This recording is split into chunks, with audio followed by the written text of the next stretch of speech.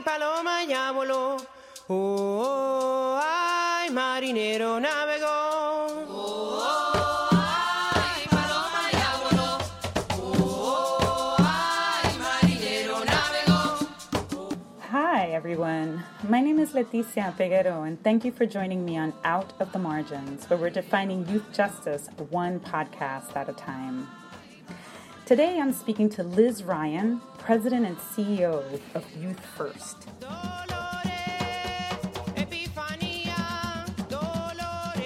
Hi, Liz. I am so glad to be chatting with you today. Give me a sense of who you are. Tell me a little bit about yourself. How did you get involved in this work? Where did you grow up? I was raised in Wilmington, Delaware, and as a kid, I actually worked with young people. I was a swim coach, and I taught swimming lessons to little kids and love working with young people. And so it's been a passion of mine since I've been very young. And after I graduated from college, I got very interested in what was happening in government, what was happening around the world, in our country, and looking at human rights issues. And I became very concerned that there was this group of young people who were being cast aside and really being left behind. When you look at the juvenile justice system today, you see so many possibilities that could be happening with these young people, yet we are placing them in places where it's putting them further behind. And so it's just a passion of mine. It's something that I feel very strongly about. Every time I see a newspaper article about a young person being harmed in the justice system, it just breaks my heart, and it makes me so angry that we're allowing this kind of thing to happen.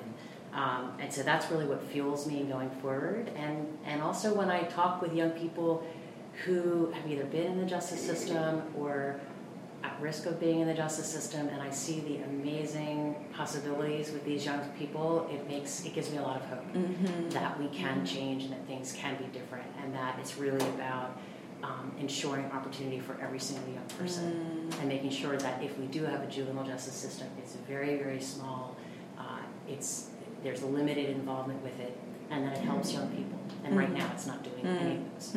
So your website tells us on any given day there are about 54,000 young people that are incarcerated and confined, right, or in detention.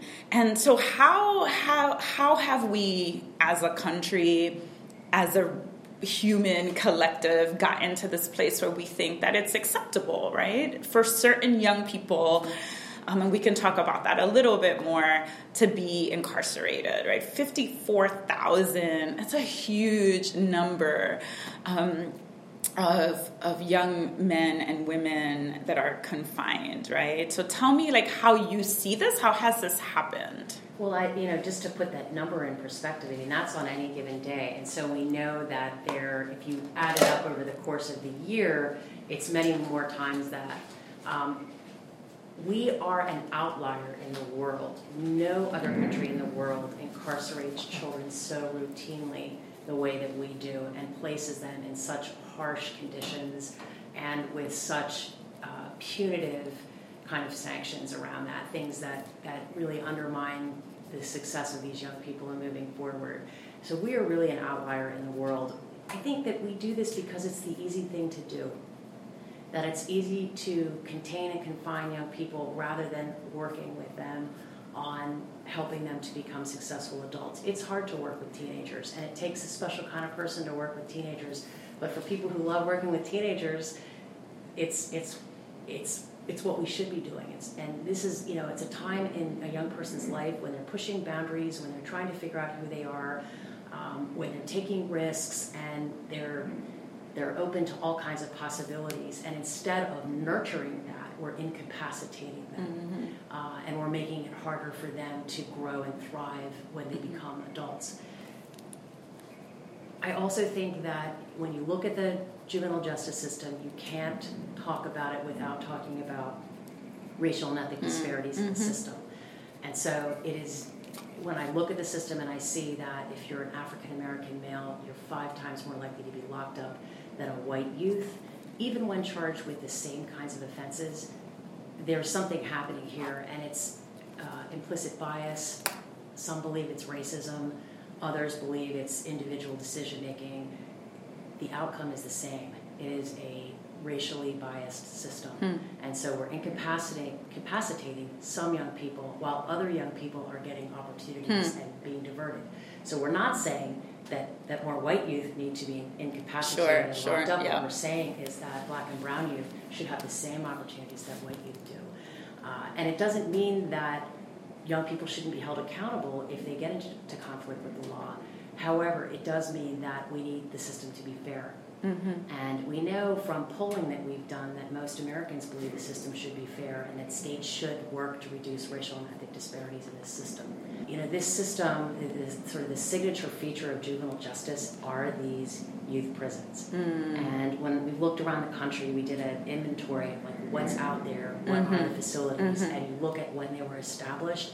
This kind of model was established in the 1820s. So we're talking about something that's almost 200 years old.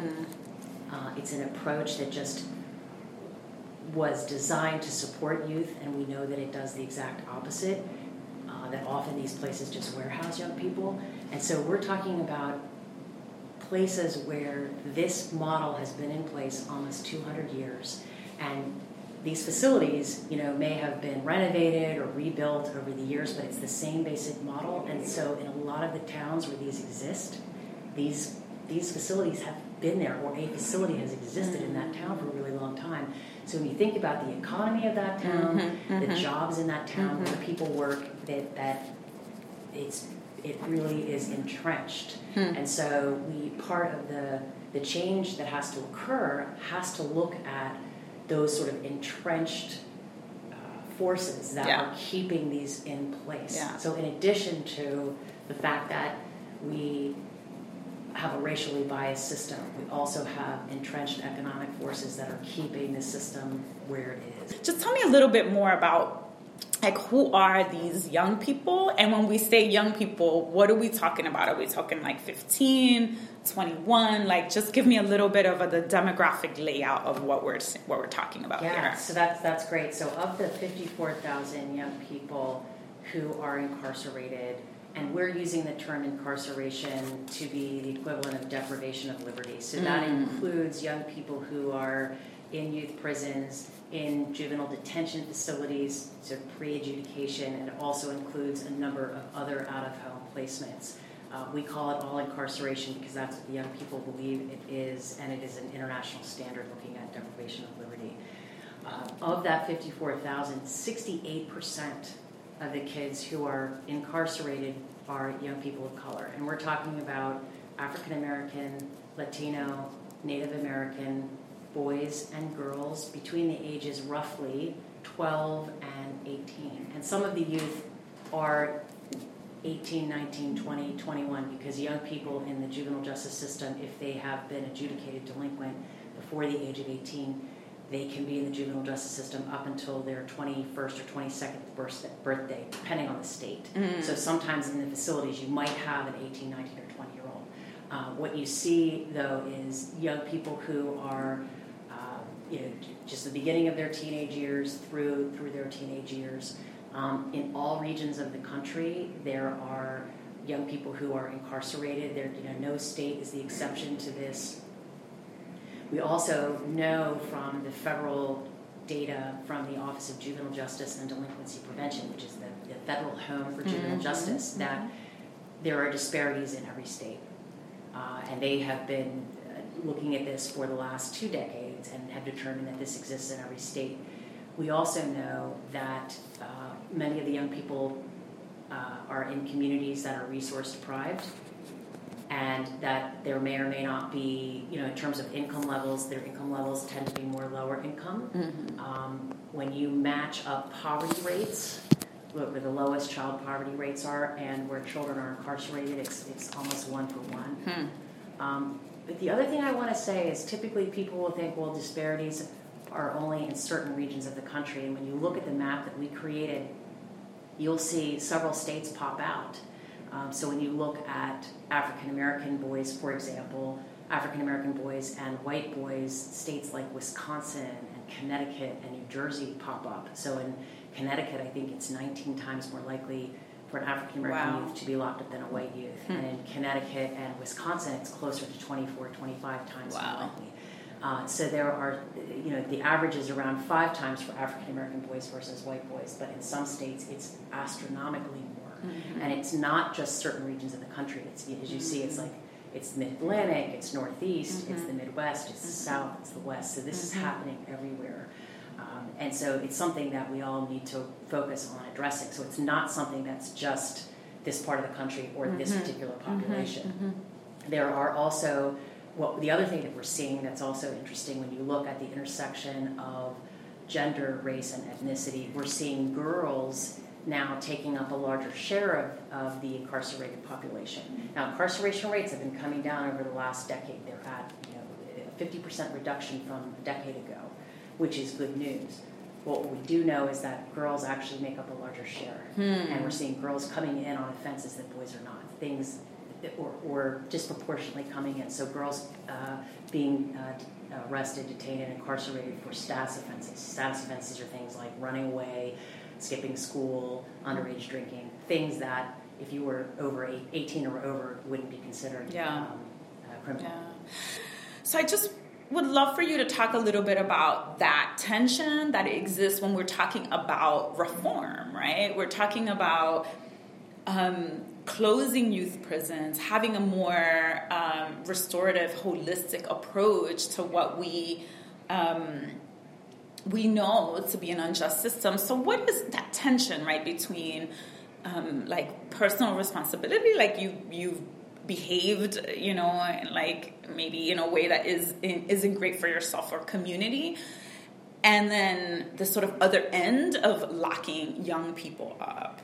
Yeah, that's such a great way to frame it, because what we know from the research is that most teenagers engage in delinquent behavior during their teenage years. So this is normal adolescent behavior. Yeah, I did. Everyone did. We all Anyone did. that says they didn't is like, wow, you were a real exception. Yeah. So kids misbehave, kids push the boundaries, kids take risks. We know from lots of studies that this is a time when you're influenced by your peers. Your peers want to run off and go do something. You're right there with them. You're very susceptible to peer influence.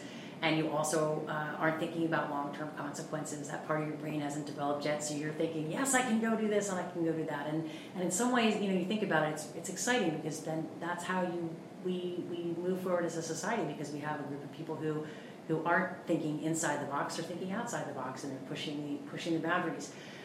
We also know from the research, so we know from the research that most kids engage in delinquent behavior. We also know from the research most kids age out of it. Mm-hmm.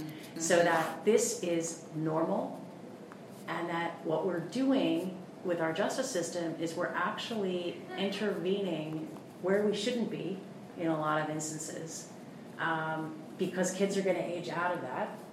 And we have a choice to make. We have a choice to make about how we intervene with young people. If something, because the research really would say we should do a lot less intervention, because kids are going to age out of that. Of the intervention that we do, we can ask ourselves, is this going to help nurture this young person? Is this going to help this person age out of this faster? Or is this going to hold this young person back and actually undermine their capacity and actually negatively impact their development? And so when we look at our justice system today, we see that we're actually over-intervening with some kids and not with others. And our interventions tend to be very punitive. When you look at how much we're resourcing incarceration versus effective community-based programs, and not all community-based programs are effective, but a lot of them are, we're spending so much more money on the incapacitation through incarceration. And we know, the research is very clear on this, that young people who, when they're locked up, they are substantially more likely to end up in the adult criminal justice system. So what does that say? That says we're just warehousing them. We're negatively impacting their development. We are undermining their educational needs. We are not helping them to figure out how to grow and thrive, because we're incapacitating them. We're keeping them away from family, away from communities. They're not learning how to navigate life. Yeah. And then we just throw them out, in 4 years, 5 years after we lock them up, and then we expect them to grow and thrive, and they don't have a good education, they're not able to get a job in some instances, or they don't have the tools and skills. So when you look at how we're doing this, there is this sort of instinct of like we want to respond, but the way that we're responding is really, really harmful for the young people who are in the juvenile justice system. So we need to do a couple things here. We need to ensure that there's fairness in terms of how the interventions are applied. Like they're not being applied across the board. We're only intervening really in the lives of poor Black and brown children. We're not intervening in the lives of white kids to a certain extent. Now, if you're a poor white kid, you may be in the juvenile justice system, and that is the case in some instances. So income and access to resources does play a role here. If you have resources, you can hire an attorney, and that oftentimes can very positively impact the outcome. Yeah. Right? Yeah. So we know that poor Black and brown kids, and even middle-income Black and brown kids, are going to be much more impacted by this system. So we need to ensure fairness. We also need to ensure that these interventions are not harmful and actually are positive and support the development of young people. Now, one other thing I will say is that we also can't just close youth prisons. We have to do much more than that. That's a way of getting rid of the worst and most harmful aspect of the juvenile justice system. But it's also, we have to that will help free up resources so that we can have a range of supports and services for youth in the community. And we know when you put kids on probation and you have a long period of probation, oftentimes when kids mess up on probation officers will want them to get locked up. So when you look at the data about who's locked up and what they're locked up for, you see a chunk of kids locked up for probation violations. Mm-hmm. So there has to be a probation piece related to this, meaning less time on probation, a different kind of probation, something that's more community-based and more restorative and healing, as you've said. So we have to look. So this is looking at the juvenile justice system across the board in terms of what needs to happen. When you're out talking to others that maybe aren't as convinced as I am, how do you engage in that conversation? There are a number of things I talk about. One is I think it is one of the major civil rights issues of our time. And if you talk with people about this is a civil rights movement is not over, it continues, and that this is a major part of the civil rights movement. And so when people think about racial justice issues and how our society is treating people of color, you're putting this in that context. And so for some people, hearing that frame resonates with them because they want to be part of movement, a part of the civil rights movement, and they see this as a racial justice issue. I also think that when you're talking about issues impacting young people of color, you have to be engaging and involving young people of color in the effort. And one of the things that in the time that I've been doing advocacy work in juvenile justice, when I first came into it, there were a lot of attorneys working on these issues around the country, and there wasn't as much movement building. There was really more of a focus on litigation. Litigation was the major strategy. They would sue the state or the county over mainly conditions of confinement and juvenile facilities, the youth prisons and detention centers. And that was the hammer. That was the main tool. And I think over the last decade or so, what we've seen is young people who are directly affected by these issues, their families engaging in direct action in trying to change the system. So through the effort that we are part of, it's really a collective strategy with many people around the country at the national level in organizations and in the states, is that there is a primary focus on engaging and involving young Black and brown girls and boys, their parents and their families and communities in these efforts. Because when you look at the history of civil rights and you look at who's been engaged and involved in these efforts, it really needs to be the most affected constituencies. And so in juvenile justice, there's always been a concern about putting people at risk because they've been incarcerated, and that is certainly true. However, I really feel that it's got to be a primary focus, and that's part of the solution in moving forward on these issues. And that's a power sharing issue. I think for people who've been litigating on these issues and taking a leadership role, it means setting a larger leadership table. So the litigators and the lawyers who do direct advocacy on behalf of these young people are at a table with a larger group of people, with directly impacted people. And that to me is very, very important in terms of how we're doing the work. And then I think we have to, as a group, look at this from the perspective of it's going to take all of us. It's going to take all of us to get this done. It's not just one person, it's not just one group, and it's not just one organization nationally or in the states. That is really a collective strategy, because we're trying to influence decision makers who tend to be primarily old, white, and male. Right? We have to pay attention to that and think about how is that going to move. And for some people, they want to take on a certain type of tactic, and others don't. But I think we kind of need all of that. Yeah. In some instances, there's maybe that particular lawmaker needs to hear from a conservative from his or her district.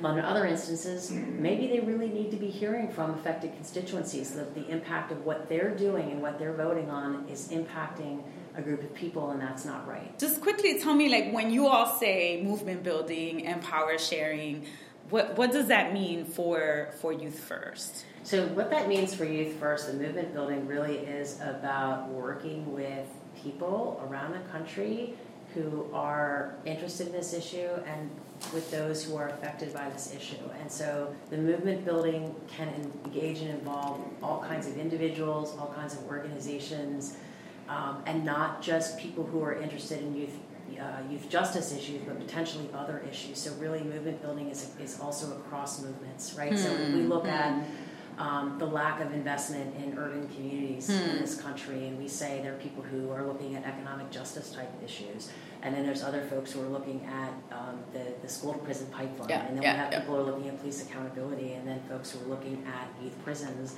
Youth First. We need to actually be working with all of those folks across movements. And the movement building itself really means putting your own organizational considerations aside.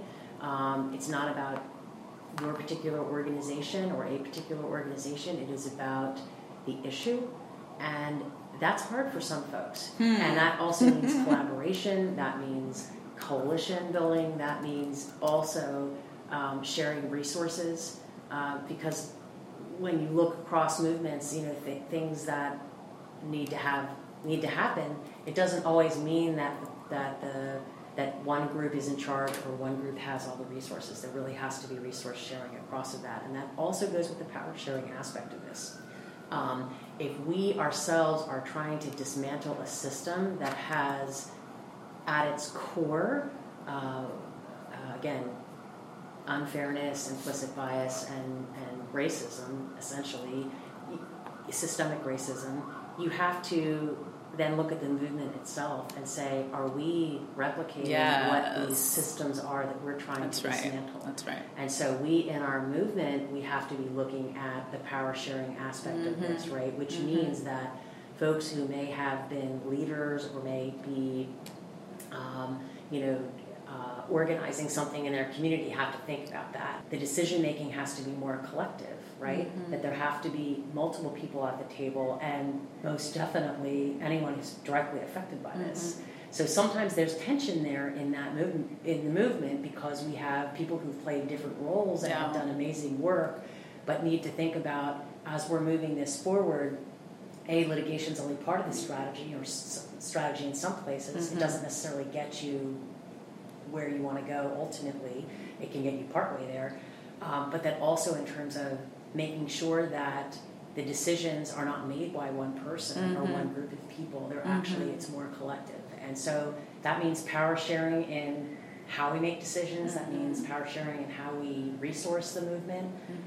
As part of Youth First, we think it's absolutely critical that there are multiple groups at the table and that there are resources for all of these organizations. And that's really important and very different, I think, than what we may have tried to accomplish in the past. What you're saying is that there are different types of intelligences that matter, and that the lived experience of the directly impacted is super important and super powerful for us to hold up.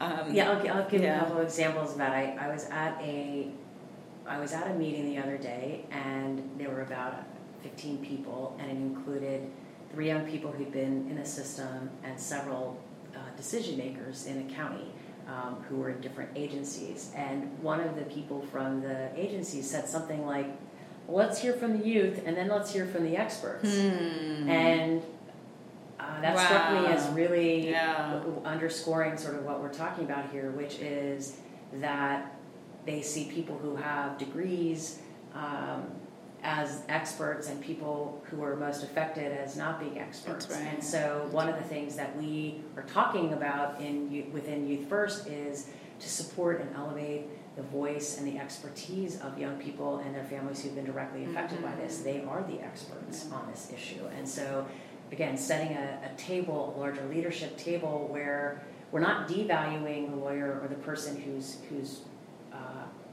has the degrees, but we're sort of leveling the playing field and having a leadership table with all of these individuals together. And that, to me, is that is what this is about. But oftentimes you'll also see people who tend to do the policy work tend to be white, and people who do the community organizing work tend to be people of color. That's true. And that's another thing that we need to think about as well, is that we can't just pigeonhole somebody into a particular type of work because of their race or ethnicity or their age. You know, we have to think about expanding the roles for people, or like if it's a young person or family member, why is it that they are always called upon to tell their story? Yes. And they're not asked, well, what are the solutions? What are the policy recommendations you would like to have? So one of the things that we're doing through this initiative is we're going to be piloting in 3 of the states a youth engagement and leadership network. And in each of those states, they will be working with young people who are directly affected by this issue. We're going to be supporting them in creating a participatory research project so they can figure out what questions do they want to have asked of other young people, what vision do they have for the future, and then how do they want to promote that, and how can we help them do that? How can we help them figure out how you do a research project, how you issue a report potentially, and multiple ways of issuing a report, and then how do you get that in front of policymakers?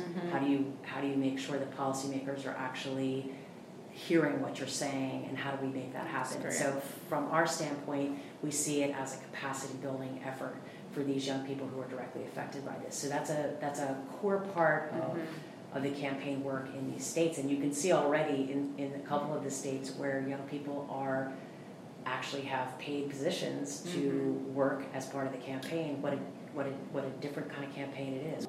I want you to dream a little bit. We're having this conversation. It's 2036. What has Youth First accomplished? Wow. Well, I have a lot of things I would like to see by 2036. I would like to see a youth justice system that no longer relies on incarceration, and you wouldn't have these kinds of youth prisons around the country or other types of facilities like that.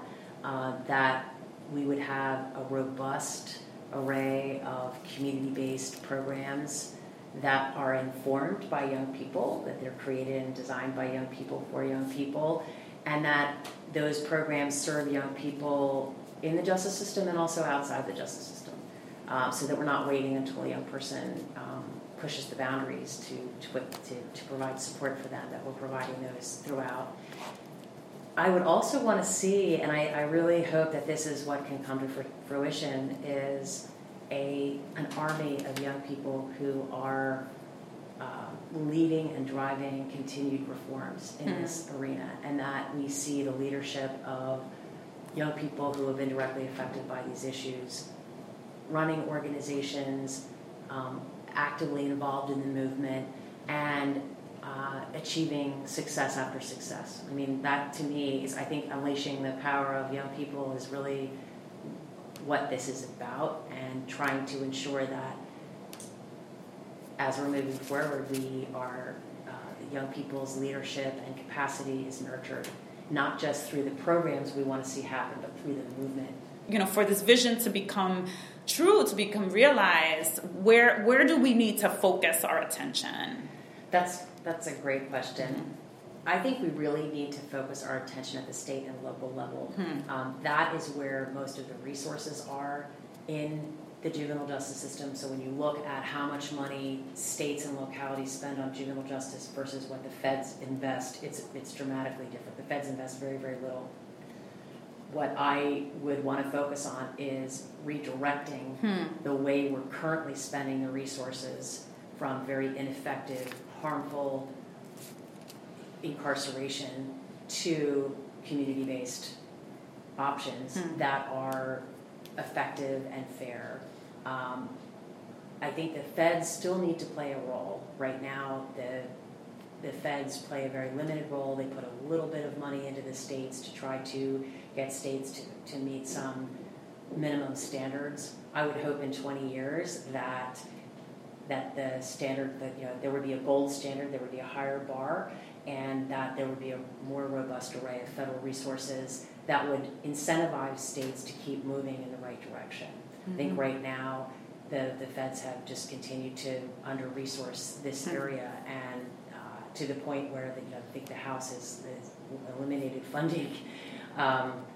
So we're seeing the feds' resources go down, but that even with that, I think that a lot of work can be done at the state and local level. And one of the things from our national poll showed was that Americans think that incentives, financial incentives, ought to be put into place in states and localities to ensure appropriate investments in alternative programs, restorative justice type programs, programs that heal, programs that allow young people to give back and to restore the community. And so those are the kinds of things that we know people want, but that's not what we're resourcing now. So if there's a way, like in some states have done this, they've had financial incentives put into place between the state and the counties so that kids are kept in the county, and there's a disincentive to send them to the state facility.